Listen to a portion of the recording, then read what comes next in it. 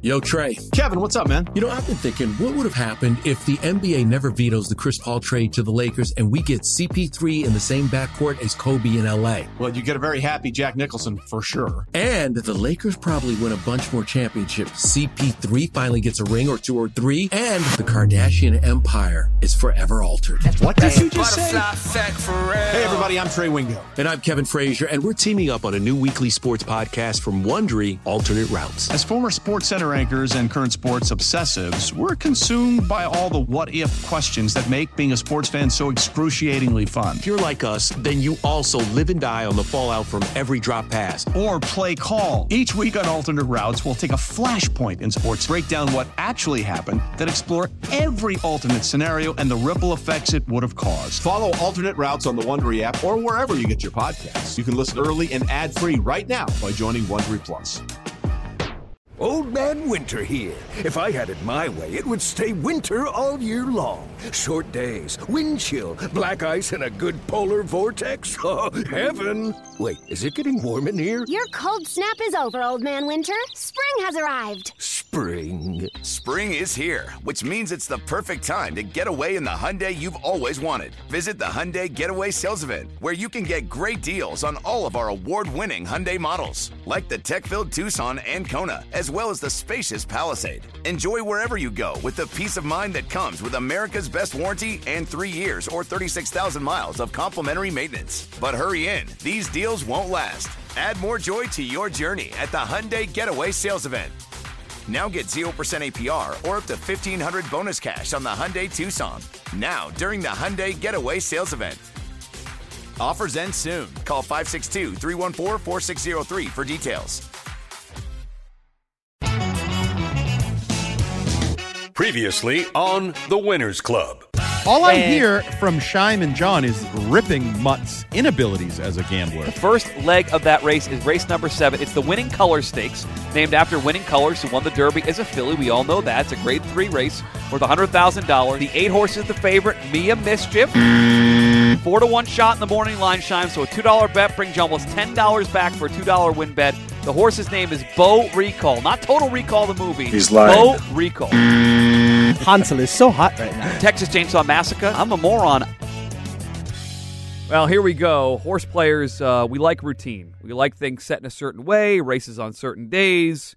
Yeah, the calendar sort of mirrors the stake schedule in this country and the stake schedule in racing. So the Triple Crown means springtime. We get the Derby, get the Preakness, get the Belmont.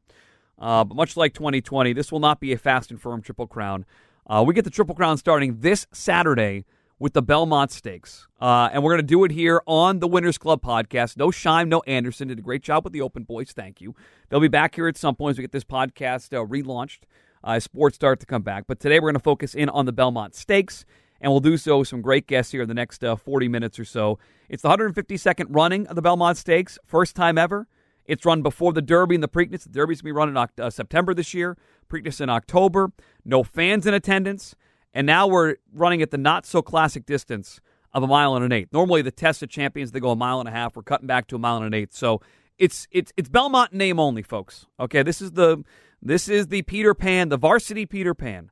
It's 1.8 miles. It's a different race, and you don't handicap it like you would. There are horses out there that would be fit for 1.5 miles.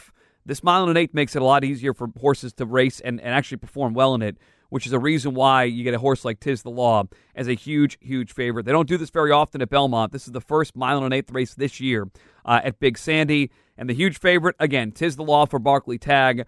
As good of a 3-year-old that's been out there. He's been good since he debuted last summer at Saratoga. He will be the horse to beat. He's 6-5 in the morning line. I will not be surprised if he is closer to even money by the time it gets to post time. It's Saturday at about 5:40 or so.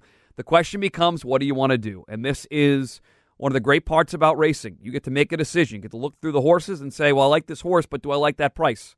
And you may like Tiz the Law, and the good part about horse racing is that even if you like a favorite, there are still other ways to make money, whether it's a daily double, like somebody in the race before, the pick 3, the pick 4. There's a guaranteed payout, mandatory pick 5 payout in this pick 5. You could take the money you were going to put on Tiz the Law to win, single them at the back end of a pick 5, and just build a ticket from there. And maybe make some more money than you would just betting 6-5 on Tiz the Law to win. So on paper, If he runs his race, he's not going to lose. The question is, how do you want to play it, and do you want to go against him? That's why we get the experts in here. I am a weekend handicapper, enthusiastic about this stuff. I love talking about it, but I'm certainly not the expert the guys coming on today are. And we'll be joined by our guy, Matt Bernier, NBC Sports, horsepicks.com. He will join us first up on the race and some other racing issues. Dick Girardi, our longtime guest on this podcast as well. Well over 10 years doing this podcast, I can tell you for sure, Dick has the best ROI. We'll also talk to him about his Breeders' Cup score, BCBC. It's a great live money tournament. He won over $100,000 last November. He's a great handicapper. He will join us. And look, along the way, I get a lot of crap from people like Ken Laird and others about loser fest, this pod. Loser. Well, the last time we did this in Triple Crown, last year for the Belmont Stakes, it was a mile and a half, we gave you Sir Winston. We showed up at Kentucky Derby, Belmont Day, at Mohegan Sun and told the ballroom there, Sir Winston's the play. He won at 10-1. He paid almost $22. So occasionally we find ourselves, like a squirrel finds a nut, occasionally we land on a winner. So don't be listening to Ken Laird and these jerks. We put the work in. I'm not sure there's Sir Winston in this field, but we'll try to get it done, and we'll do it with some great guests. We thank you for listening. We'll talk to Matt. We'll talk to Dick. Some final thoughts as well. Good luck on Saturday. It's the Winners Club, Belmont Stakes Edition.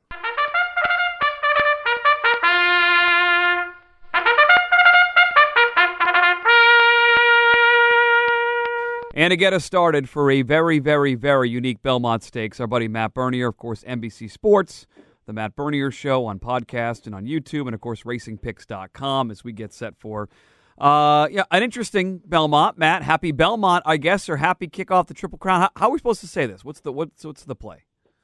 Happy sort of Belmont, because it's call it 3/4 of what the Belmont normally is, something along those lines. I mean, it's like you say, everything is just turned on its head right now, so I'm not going to complain too much about it. To me, it doesn't feel like the Belmont Stakes. I look at the Belmont, it's a mile and a half, it's the test of the champion, and this is, is it callous to say that this is the Peter Pan on steroids? Like, no. It's a mile and an eighth, it's one turn, it's a fine race. We got to start somewhere. But it definitely loses a little bit of the luster, doesn't it? It's the varsity Peter Pan. It's the Peter Pan if it wasn't. And for those who don't know, the Peter Pan's a mile and an eighth race for 3-year-olds. It is like the second, like the JV, like the JV horses run in that race. Like Global Campaign won it a year ago. Sir Winston came flying late. He went on to win the Belmont. It's a kind of prep for the Belmont, but it's also kind of these horses aren't quite there yet. And the only difference is, it's the same distance, a mile and an eighth. You have a potential superstar horse in Tiz the Law. That's what makes it different to me. And we'll get to the race in a second. I'll ask you, Matt, do you think Naira did the right thing in how they put this thing together? Well, they were kind of in a difficult position. And I'm going to sound like a broken record when I say everyone was in a difficult position as far as the trainers are concerned, the jurisdictions that were racing are concerned. The Santa Anita Derby was just run 2 weeks ago. You lost a number of horses that potentially could have run in a race like the Belmont, but for being honest, as much as I love the Belmont at 12 furlongs and feel like that's what it should be at a mile and a half, in all reality, none of these horses have had any sort of foundation leading up to it. So to just throw them into the deep end and say, mile and a half, good luck, who knows what that does to the horses going forward. So I think everyone's trying to make the best of a less than stellar situation, as everyone has with everything involved with COVID-19. It's just been one of those things where you try to turn lemons into lemonade and hope for the best. And, this may not be the sexiest field on paper, but you brought it up. Tiz the Law is a legitimately top-level racehorse. And even before the sort of sidelining of a couple of Bob Baffert horses on the West Coast, there's a real case to be made that Tiz the Law was the best 3-year-old in the country. And luckily, we'll get to see him on Saturday. Yeah, the options were hold this thing sometime like late October prior to the Breeders' Cup. You get no horses there for that because they're going to the Breeders' Cup, and when Preakness backed up before the Derby, they were rocking a hard place. So the criticism on social media, I thought, has been unfair of the way the fields came up, and given the fact that this was sort of, as you said, a COVID-19 kickoff to a Triple Crown. And so I don't give a lot of negativity Naira's way. They put it together. They're hoping July 4th card, and a week from now, whatever it's going to be, will be good as well. The Met Mile and the Manhattan moved off there, so we get a couple of big racing days, and we get the first 3-year-old race of the Triple Crown, and it will start at a mile and an eighth in beautiful Belmont Park. And as you said, Tiz the Law is the 8-horse, 6-5, and just on paper, like you hear it, it's repetitive. horse to beat. I mean, there's nothing else to say about Tiz the Law. He's fast enough, he's good enough, and if he runs this race, he probably wins. Yeah, and like you said, from a gambling perspective, if you're just looking at it from a win standpoint, he's not going to offer much as far as value is concerned, but he's just an exciting racehorse to think about what potentially could be, over the course of the summer and into the early fall, because what he's done through 5 lifetime starts, he's basically blemish-free. I understand he's not a perfect 5 for 5, but his narrow defeat down at Churchill Downs in November of last year, that was on a sloppy track, maybe a little bit of a less than stellar trip. And his 2 runs down at Gulfstream Park, I thought both of them were spectacular. The Florida Derby, he just buried the field, looked like a class racehorse, given that it was only his 5th lifetime start, his 2nd start off of a lengthy layoff. And I have to be honest, the race that I was most taken by that he's run throughout his career was the Holy Bull 2 starts back, because not only did he beat a decent field, we know at the Indian, okay, maybe he kind of flopped last week when they ran down at Gulfstream, but the fact that Tiz the Law was in a difficult position down the backside, Manny Franco alters him out and uses a little bit of horse, and he came right back to hand for Manny. And for an inexperienced young horse to be able to do that on command, to me, that just speaks volumes to the mind that this horse has. And he goes out for a tremendous trainer in Barkley Tagg. He's been around for a while. He knows how to handle good horses and keep them good for a lengthy period of time. And again, I'm sure this isn't how anyone envisioned their horse coming into the Belmont Stakes and the circumstances, but I think you do have to look at it and say, if he goes and does what we all think he's going to do or is very well capable of doing, you got to be thinking at least that this is a horse not only to be considered for a race like the Kentucky Derby, but, the older horses in general right now are kind of topsy-turvy. Yeah. There aren't any superstars out there. If he continues on this sort of path and this trajectory, and again, maybe we're putting the horse before the cart, but he's got to be viewed as a horse that's a major player for a race at the Breeders' Cup Classic. And we'll get some of the 3-year-olds. I know you keep track of them, and I'm curious what you think about the rest of the year. But to that end, it's a weird look. The ownership, the Saratoga group that own Funny Side, can't be there. They're going to be up at Pinnell's in Saratoga watching the race at that great steakhouse and restaurant. And, if he runs his race, he wins. My major question, Matt, about the race is, can he run his race given the amount of at least speed isn't here that I see on paper? Because Tap It to Win, the one horse wants to go to the front. That's his strength. You have a horse in 4 left who's getting in here who has to go, absolutely, is going to go to the front in this race. You've got Pneumatic from the outside. Pneumatic wants to go from the 10-post position, which for at Belmont going that straightaway into that one turn, you have to go and get clear from there and not get hung wide. It feels on paper there's a good amount of pace. How do you view how quick this thing will go? And do you think mile and 1/8 races at Belmont tend to be faster because of that long straightaway before the turn? Before the entry of 4 left, I was a little bit concerned, or not the right way to put it, at least cognizant of the fact that a horse like Tap It to Win, who aired about 2 weeks ago at Belmont against a group of non-winners of one other than horses, but they're nice horses. That's a race that could be very, very critical going forward over the course of this 3-year-old campaign. Without a horse like 4 left in this race, Tap It to Win could have just gone right to the front and done what he did in that run on June 4th. I still think he's a legitimate threat to potentially wire this field, but to your point, he's going to need to work a lot harder with 4 left, who I believe there's one way for him to go. I don't think he's good enough to win, but he could be a fly in the ointment for a horse like Tap It to Win. And as far as Pneumatic is concerned, I'm actually quite high on the horse. I think he's very, very talented. I don't think his running style, or his preferred running style anyway, is to be up there pushing the pace. He did that in that Matt win most recently. I don't want to hold it against him. He ran just fine that day, but I think he is a little bit better coming from slightly off of it. So either way, however you want to kind of shake it down, I look at it and say, if Tap It to Win and 4 left go, Tiz the Law stalks 3 wide in the clear, and Manny Franco has every chance to just let him run whenever he's ready to go. And I put it this way, I don't think trip or pace will be the reason that Tiz the Law loses. I think if Tiz the Law loses, it's because either A, he wasn't feeling great, and whatever reason he didn't bring his A game, or B, somebody jumped up in a big way. All right, you mentioned Tap It to Win maybe jumping up in a big way, and he ran huge last time. I thought 2 back. They cut him back to a sprint. Okay, he'll stay a sprinter. They got it right. Nope, they're going back long with him, and he's shown an ability on the front end. He's certainly maybe a potential player in this race. How about the Todd Pletchers here in Dr. Post in Farmington Road? Farmington Road, a horse that was right there on your list last time we talked, way back when. We didn't know when the Derby was going to be, but you had him at least involved with Gouverneur Morse, who will point to the Bluegrass in a couple of weeks, and Dr. Post, who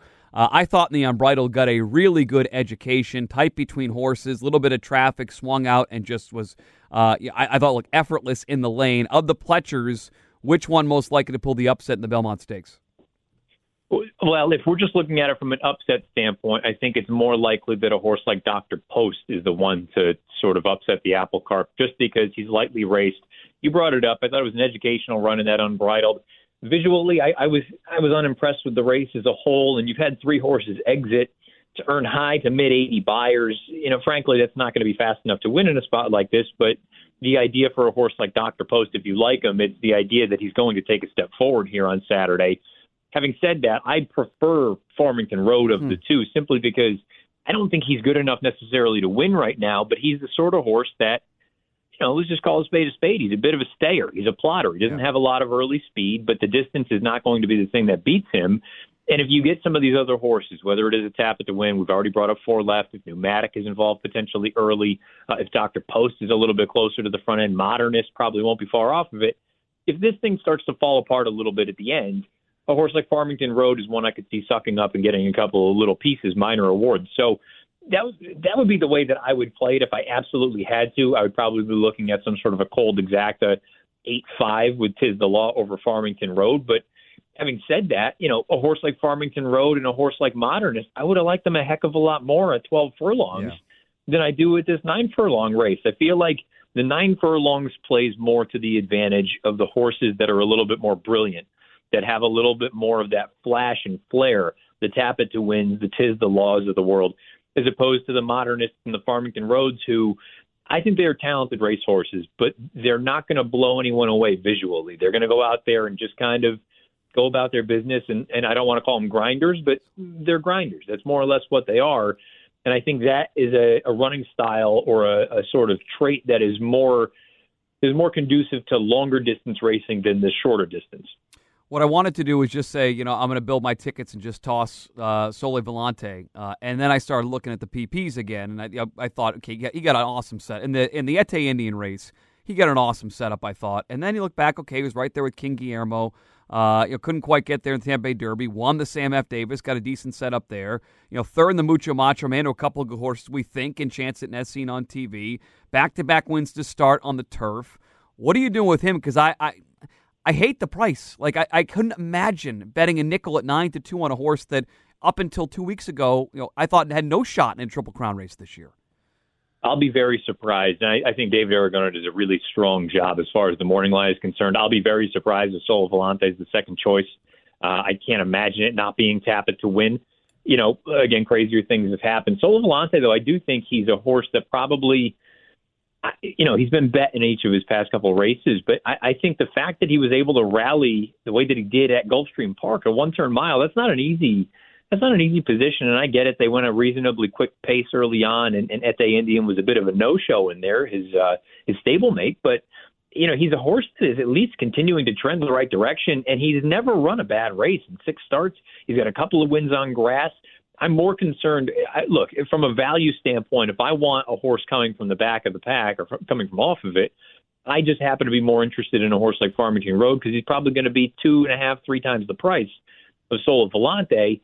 And I don't know that necessarily from a running style standpoint in a race like this that I need to be taking a shorter price or take a haircut on the horse that I'm going to use underneath, because in all reality, even if Sole Volante goes off as the third choice, what are we really looking at there as far as an exacta is concerned with a horse like Tiz the Law on top of him? At least with a horse like Farmington Road, I can look at it and sleep well, whether the horse runs well or not, and get a piece of this thing and say, I was trying to turn, apples into oranges. I was trying to really kind of spin some sort of a nice piece. But with Sole Volante, I'm not questioning his ability. I think he's a talented racehorse. I just don't know that there's necessarily any inherent value in using him underneath unless you think he can win the whole thing. Anyone else you want to mention here? It sounds like for you the race goes through the favorite Tiz the Law. Yeah, I don't really have a ton to say. I do think Pneumatic is a horse to keep an eye on going forward. I don't happen to love him in a spot like this, not just because of the outside draw, but I'm not sure that this race is necessarily, I don't know if he's ready for this level just yet, but yeah, for me, it's going to be fascinating to see. I guess outside of Tiz the Law, the X factor in the race is Tapit to Win if he's just a different racehorse, because he did look so good. And I thought that race in the field that he ran against at the beginning of June was a really top-level group of 3-year-olds that could blossom into something down the road. So who knows? I mean, if he takes that next step forward, maybe he is the one that can just on the square beat a horse like Tiz the Law. But as it stands, I just don't have much interest in trying to beat the big boy. Let's go backwards because I think it's a better not betting opportunity here on this Belmont card day. It's not huge fields. A lot of the race I think are going to be dominated by favorites, but it's a mandatory payout here. Late in the day, you're going to get opportunities to win, and I want to go just work backwards here in this late pick 5 and go to the Jaipur. They're going to sprint in race number 9 on the turf. They drew moderate-sized field of 7, and there's a horse in here by the name of Hidden Scroll who was the freak of the year last year. They brought him back. They're putting him back on turf. He stumbled out of the gate last time as a 3-1 favorite in a field of 9. He's back in here for Belmont on turf. He's 8-1. If the internet bets Hidden Scroll here, like I think they're going to, I think there's opportunities to bet against him here, Matt, and make some money in the Jaipur. Who do you want to use as part of pick 5s here? Yeah, you brought up Hidden Scroll. I don't know what to do with this horse at this point. He's his own worst enemy in a number of situations. Toss him. Come on. He can't. How can he stay? He's not going to win this race. Come on. I'm not going to say that nearly as definitively as you are. Bill Mott's a lot smarter than I am. And if he sees fit to wheel him back in a grade 1 after he just dumped the rider in that most recent run, I got to believe there's something there for them to believe that he can do it. Having said that, I don't want any part of him. I think he's going to be overbet in a spot like this. All I'm saying is I don't know. He might be. I got you. Good. Yeah. It's just a complete unknown. The horses that I've seen run that I'm most interested in, as far as turf sprinters are concerned, I like Texas Wedge. Peter Miller has a bit of a knack for these turf sprinters. He's done quite well with them in the past. And Texas Wedge, his return effort in the Daytona, there's a part of me that just, he loomed up. He was wide throughout, going 5.5 out at Santa Anita. It looked like he was going to come with a big run down the lane, and he just kind of finished evenly.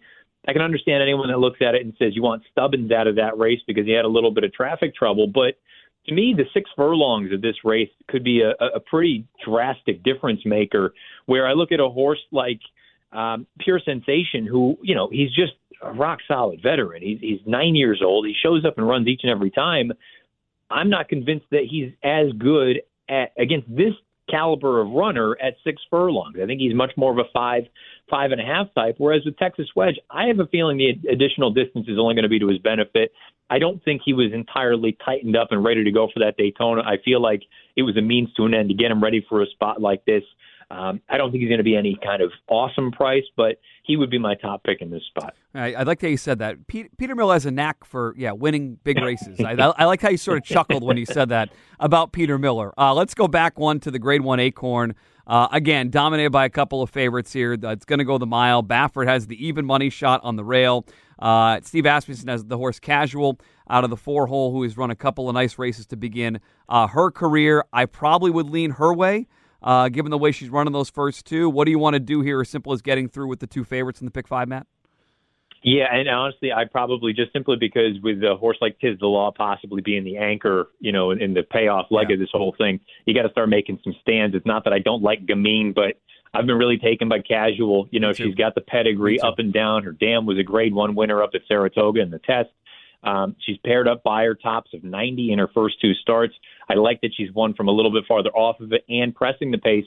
She's a fascinating sort of case study, though, because visually, I've liked everything I've seen. She's won while rallying wide. She's won down on the rail like she did in that most recent run. The concern with the most recent run from Churchill, the field that she beat that day has come back absolutely dreadful. The runner-up came back and earned a 71 buyer. The third-place finisher came back and earned a 44 buyer. Either you look at it and say the form is no good, she didn't beat anything, and now she's going to have to take on some real fillies. And I don't want to totally discredit a horse like Lucrezia. I think she's really talented, and she looks a heck of a lot better knowing what Swiss Skydiver has turned into in each of her past 2 starts. I'm really taken by Casual. I think visually she checks the boxes, and I'm willing to let my eye kind of guide me on this one. If the race ends up being a bit of a bust, that Churchill race that she exits, so be it. I'll take my medicine and take my lumps. But I like everything I've seen. She goes out for top flight connections. I want to give her the nod over Gamine in this spot. Race 7 is one of these typical great Belmont turf sprints. They're going to go 6 furlongs on the inner, and it's just a big, deep field. What do you want to do here, and what will be the second leg of this pick 5 into the Belmont, Matt? Yeah, my big play in here is the 3 Single Verse. Single Verse goes out now for Rob Atras. Prior to this trainer change, went out for Bruce Brown. Bruce Brown's barn is not one that excels with turf sprinters, and typically it's a little bit of a pet angle of mine. If I can find a horse that sort of bucks the trend of what the barn typically does or doesn't do well, I think that just is a feather in the cap of the horse. And this filly, she's only run on turf one time. She's been washed off on 2 other occasions, but that run in her second lifetime startup at Saratoga, she looked beautiful out there. She was sitting in the pocket, rounding the far turn. She put in her bid. She actually made the front and just got run down by Ava Kay's Girl, who was on the also eligible list in this race on Saturday. To me, I think she has a ton of ability, and I get it. Some people are going to look at it and say off the layoff. We've got some other horses that have got some recency edge on her. I just like that she has the ability to lay close to the pace if it's a little bit more moderate, or she can rally from 2 or 3 off of it if they do decide to throw it down. She's been honest as the day is long. I mean, she's 5 for 6 in the exact. I know she only has that 1 win, but I'm very taken by her. And like I said, that's the big piece to me. Look for when horses do things that the barn doesn't necessarily excel with. That to me signifies that you might have a pretty serious run around your hands. And she should be a decent price. I believe she was 8-1 on the morning line, so I'll go with Single Verse in here. She's 8-1, and I'll mention one other 8-1 shot, the number 10 horse Light in the Sky. Horatio De Paz gets a hold of this one from Linda Rice and was bet a lot early in the career. Has a win in a turf spin already. That was up at Saratoga in 5.5. Beat Good Credence to beat a couple of next out winners in that race with Jose Ortiz. Jose Ortiz is back on in this one. So I'm with you. I'm going to try to find some prices here if we're going to go later and try to get some favorites home. So I'll use your 3 and I'll use my 10, and we'll spread around. Then finally it starts with the Wonder again, another one of these graded races, short field on this Belmont day with a horse like Highland Glory, which looks at least pretty tough on paper for Barclay Tagg to start. It could have a bookend Barclay Tagg pick 5 here on Belmont Stakes Day. Yeah, I love Highland Glory. I mean, I've been taken by her ever since they got her to the turf. She's got the big pedigree, top and bottom for grass. The concern I have with her, and I guess I can say that really about everyone in this field outside of Sweet Melania and Antoinette, I don't know what the pace situation is going to look like. It feels like the shorter these fields get, the more murky the pace situation becomes because it turns into more of a rider's race. And I feel like Highland Glory is the kind of horse that really would appreciate them throwing it down early. And I'm just not entirely convinced that's going to end up happening. Strictly from a talent standpoint, I think she's arguably the best in the field. That Honey Rider most recently, she had to check going into the first turn pretty badly. Down the backside, she started to warm up a little bit, but then she needed to weave through traffic. By that point, Micheline, the horse that won that day at 17-1, kind of got the head start on her. So I don't think the race is as bad as it may look on paper. And that Sanibel Island 2 starts back, her best ride was late. I think the longer they go with her, the better. I know this is a 1-turn mile or 1.5 turn if you want, but I'll be very curious to see what the pace situation is. But I think the world of her. I think she's got a ton of ability. If you like Tiz the Law late and you like that horse early, you can really spread out, make an opportunity here. Again, it's a mandatory payout in this pick 5 on Belmont Stakes Day. Matt, I know you track the 3-year-olds maybe better than anyone in the country that I follow on social media and I get a chance to talk to. Give me a couple down the road here. It's a weird year. The Derby's September, the Preakness a month later. Give me some 3-year-olds you're excited to see, and they may actually pop up here in the next couple of weeks. You got the Ohio Derby, you had the Bluegrass, you have all these Derbies popping up. The Travers will be a prep for the Derby. Give us 2 or 3 3-year-olds right now you're excited about the rest of the way. Well, I think everyone saw what Honor AP did a couple of weeks ago in Santa Anita Derby. He's a horse that you have to put on your short list. He has the connections, obviously. John Sheriff knows how to train a Derby runner, and you got Mike Smith aboard as well. But he just looks like a classic type. He looks like a 1.25 mile type that'll just run all day. So not really breaking any news there. I've always been interested in a horse called Mystic Guide, who actually ran second in that N1X that we were talking about, that Tap It to Win exits. Tap It to Win was able to shake clear. That was Mystic Guide's first time shipping away from the fairgrounds. And, he was a little bit green, keeping in mind it's a 1-turn configuration. He's one to me that I think he's going to want to go longer. He's got the pedigree to suggest that added distance is only going to be his friend. I wouldn't give up on him just yet. And if you're looking for another sort of, let's call him kind of a buzzy type of horse, last weekend Bob Baffert unveiled a very green horse, but a very talented horse. His name is Uncle Chuck. And he's the son of Uncle Mo. The pedigree is there as far as distance is concerned. He debuted going 2 turns, and I believe he earned a 95 buyer in his first time start. So he's going to be the kind of horse that I think you keep an eye on going forward. And it'll be very telling what Baffert decides to do with him, simply because, look, there's got to be a reason that he debuted as late as he did. Typically, we'd be looking at it saying it's a red flag that he didn't get onto the track in the afternoon until early June. But this year is a bit of an anomaly, and it's an oddity, and everything is going to look a little bit different this year. I think he was very green, which is not typical of Baffert runners. I wonder if you try to get an allowance race into him before you throw him into the deep end, but he's another one of those types that the talent seems like it's there in spades. So those would be three names that I wouldn't totally write off just yet as far as the 3-year-olds are concerned. Where can people get your stuff this weekend, Matt? They're looking for plays, looking for picks, a 2-day pick 5, Friday to Saturday, full card racing on Saturday. Where can they find you besides Matt_Bernier on Twitter? Yeah, you can head on over to racingpicks.com. We've got a new thing going on over there just throughout the week. I'm on Wednesday through Sunday. There'll be some spot plays across the country, typically 3 to 4 of them a day. The Saturday picks are going to be up in videos. Got 5 of them this week. Most of them are the races that we discussed, but also a horse based out in California, and I'll just kind of tip it off right now. I pray that they don't stretch him out in distance again, because he's running in the Las Barrera on Saturday. I think you could make an argument that a horse called Collusion Illusion from Mark Glatt is as talented a sprinter for the 3-year-olds as there are. And guess what? I think it's a pretty darn good group of 3-year-old sprinters just in general across the board. I think Collusion Illusion is a horse that you got to keep an eye on. If you haven't seen him yet, go back and watch his return to the races last month. He was spectacular, and he destroyed a horse, an older horse, that came back and won a stakes race with a 94 buyer. So Collusion Illusion, keep an eye on him. But in general, racingpicks.com, and like you say, on Twitter, @Bernier_Matt. I wish Mark Glatt sent to the Woody Stevens. Mark, let's go. Get him out of the barn. Got a grade 1 with 5 entrants at the beginning of this card on Saturday. We'll save that for another time. NBC Sports, The Matt Bernier Show, obviously on podcast everywhere, on YouTube, racingpicks.com. Matt, excellent analysis. We'll recap this in a little bit, and we appreciate the time as always, man. Good luck this weekend. Anytime, Mike.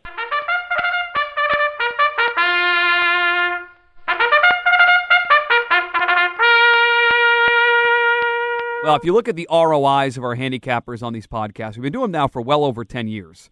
These Triple Crown podcasts and these Breeders' Cup podcasts, racing-wise, on WEEI.com. There's no doubt that Dick Girardi has the highest strike rate. And obviously, you guys know Dick. He's worked for the Daily Racing Forum, Philadelphia Daily News, a great sports writer, great handicapper. Now he's with us courtesy of betonline.ag. And the handicapping showed off this past November. Dick, good afternoon. How are you, buddy? I'm great, Mike. Yourself? Thank you so much for joining us. We'll get to the Belmont, but we have not talked. You joined us prior to Breeders' Cup, obviously, for our podcast, and then I'm watching the BCBC, which is one of the best live money handicapping tournaments in the country.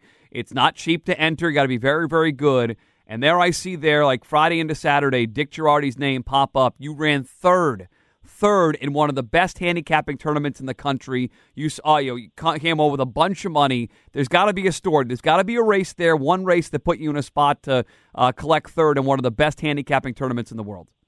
Yeah, it was interesting. I couldn't get anything right on Friday. I had like half my bankroll onto Saturday, and I was trying to get to the horse I liked most. Spun to run in the dirt mile. It was 10-1, but I didn't have enough money to win the contest. So I hit the exacta there. That got me some cash. I hit the exacta in the sprint. That got me a little more cash. And then I was able to take 4 different shots down the stretch at winning the contest. And the one I hit big was the turf at a $2,000 cold exacta. Even money shot over a 50-1 shot. It paid 137. So the 2,000 became 137,000, and that got me to vaulted me from 200th to first. I actually had a $60,000 lead going into the last race, and then got passed by 2 players in the last race on the Classic. That is an unbelievable story. Do you play when you play the tournaments, Dick? Do you play by yourself? Do you play with the group? How do you go about that? And are you focusing more on tournaments? The last couple of years. Yeah, it's interesting. I had a great friend of mine who I met in the Salima room at the Bowie Library in the 70s. We were both researching Beyer speed figures. Not long after Andy wrote his first book, Picking Winners, we were kind of new to the game, young guys, just out of school. And his name was Ray Tannehill. We played together forever, played contests, played Penn National. He really got me interested in the Breeders' Cup contest. Unfortunately, Ray passed away in 2015, but between the two of us, we put together a group. He and I ran it, and now I've been running it. So, yeah, I do have a group of friends who have a small percentages of the action. So, yeah, I got to share it with a bunch of them, and a bunch of them were with me at Santa Anita. So, yeah, it was some scene. We come really close the year before. I lost a race by about a half a length. I think if I wanted, I would have won the contest. Then this year I ended up winning the thing by about a neck. If you remember the turf, United was the 50-1 shot for Dick Mandela, who took the lead in the stretch, and then Bricks and Mortar came and got him in like the last 20 yards. And I had 2,000 on it one way and nothing the other way.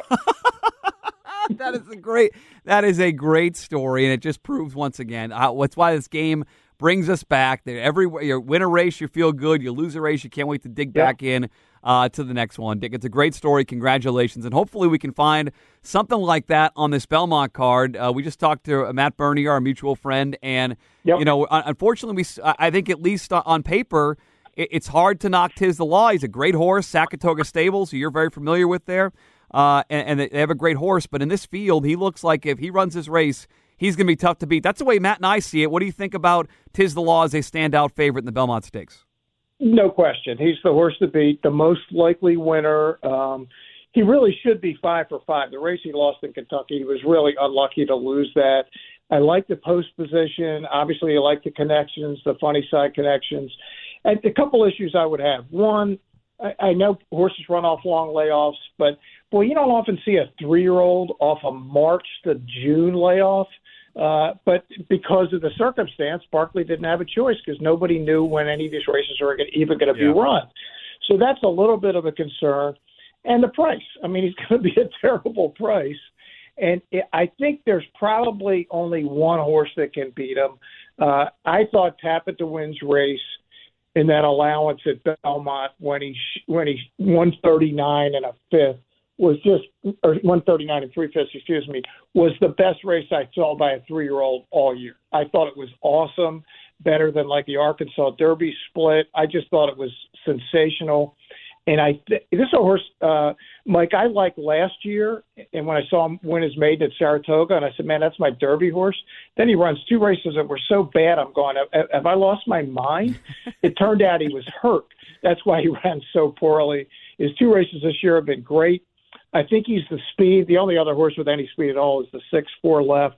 I'm going to take Tap It to Win to try to beat Tiz the Law. Not because I don't think Tiz the Law is the best horse. I do think that. But I think Tap It to Win has a little bit of a tactical advantage, especially if Johnny can get him loose on the lead. And that's the question, right? So 4 left comes in. No one expected him to run this race. Came over from Dubai. Nope.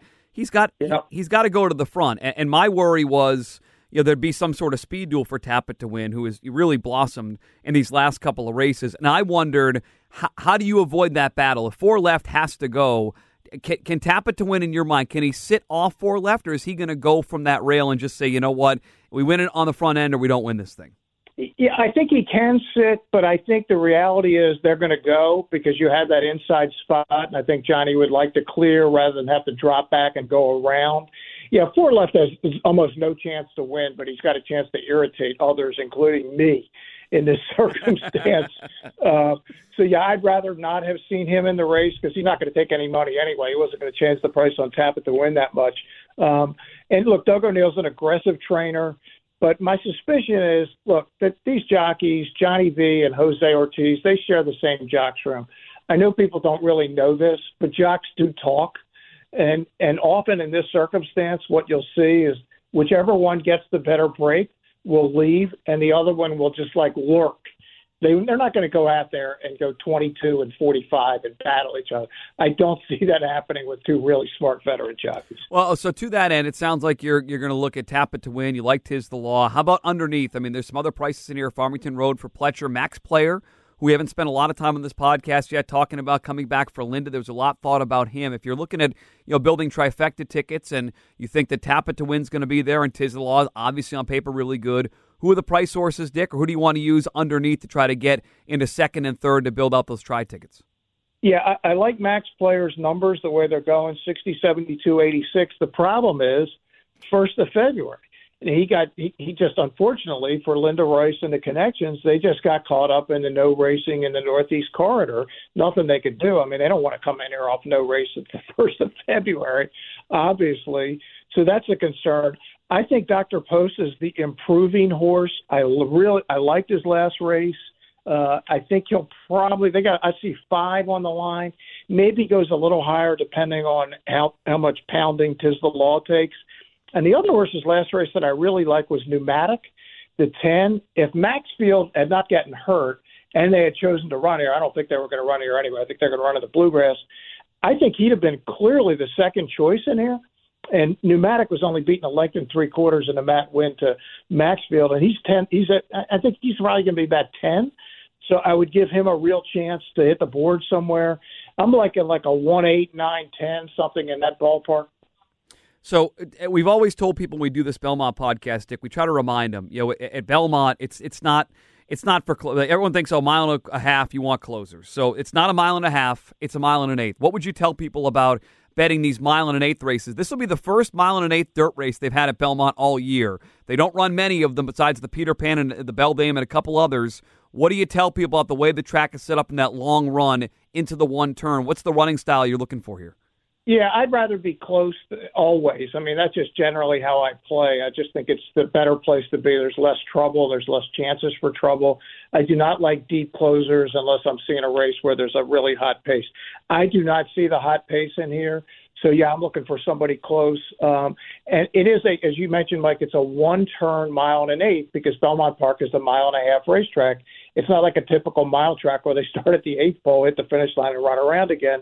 So it's that incredibly long run down to the far turn and then those sweeping turns. And, boy, if Tap at the Wind gets the similar situation he did in that allowance race, man, he is going to be very, very hard to catch. And I'm hoping that's what happens again.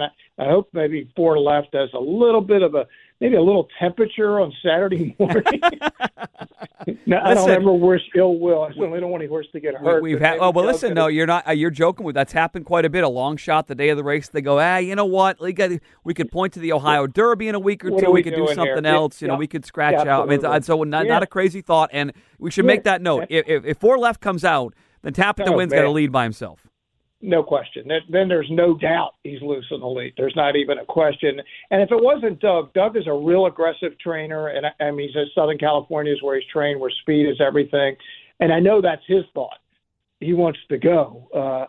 But I'm not even sure 4 Left is fast enough to go with Tap at the Wind if they both go. But that's to be determined in the first couple 100 yards on Saturday. Yeah, I want to handicap a couple races, then talk to you about some racing stuff in the Triple Crown. I want to go to the second race. They're going to come right out of the gate here with the Grade 1 Woody Stevens. And you say, boy, why are they wanting a Grade 1 race at 12:25 in the afternoon? Well, because the field came up so short here. It's a 5-horse field. Normally, Dick, as you know, this is a great race because the Derby also rans. They cut back. Yep. These owners, they got Derby eyes, they got Triple Crown eyes with fast sprinting horses, and they wheel back in the Woody Stevens, and there's great betting opportunities. It's a 5-horse field. What do you want to do here in the first Grade 1 of the day before you sat down for lunch someplace you got a Grade 1 on Saturday? Yeah, exactly. I mean, look, it's evenly matched. The 1, 2, 3, 4 all have similar numbers. Now, I'm going to show a little local bias here. Mischievous Alex, since he got the blinkers 3 races ago, it's been a completely different horse. This is the Cassius King, Chuck Sackney, the guy who was the main owner of Fleet Alex, and Glenn Bennett of LC Racing, both Philly guys. And, of course, John Service, nobody needs any introduction to him. And Kendrick Carmouche, who also made really made his career at Parks. I think this is the improving horse. He's been beautifully managed. They already have enough Derby points if they want to end up going to the Derby. But what the plan is to run here, and they could have run in the Belmont, but they said, no, let's just see about longer later. So they'll run here. If they like how he runs, they're going to run him in the Haskell. And if he runs well, they're going to go for the Derby. John Service had told me he doesn't think the horse wants to go much more than a mile, but if he runs big here, they're going to try for it. But not an easy race by any means. No Parole, Maru, Echo Town, all solid. I can't get a real good sense, Mike, of how the race is going to be run since there's so many similar running styles. But I do know with Mischievous Alex, he is versatile. He doesn't need the lead, and I think if there's a pace, he could sit 3rd or even 4th and come running. It's funny. I looked at this, and I I've never met a cutback I didn't want to bet, so I'm going to end up on Shoplifted, trying to cut back for Steve Asmussen. But you're right. It's a short field. This is not the normal Woody Stevens we're used to. And I guess one of the real fallbacks of COVID-19. I mean, this is this card itself, usually, Dick, is one of these race cards you can't wait to dive into.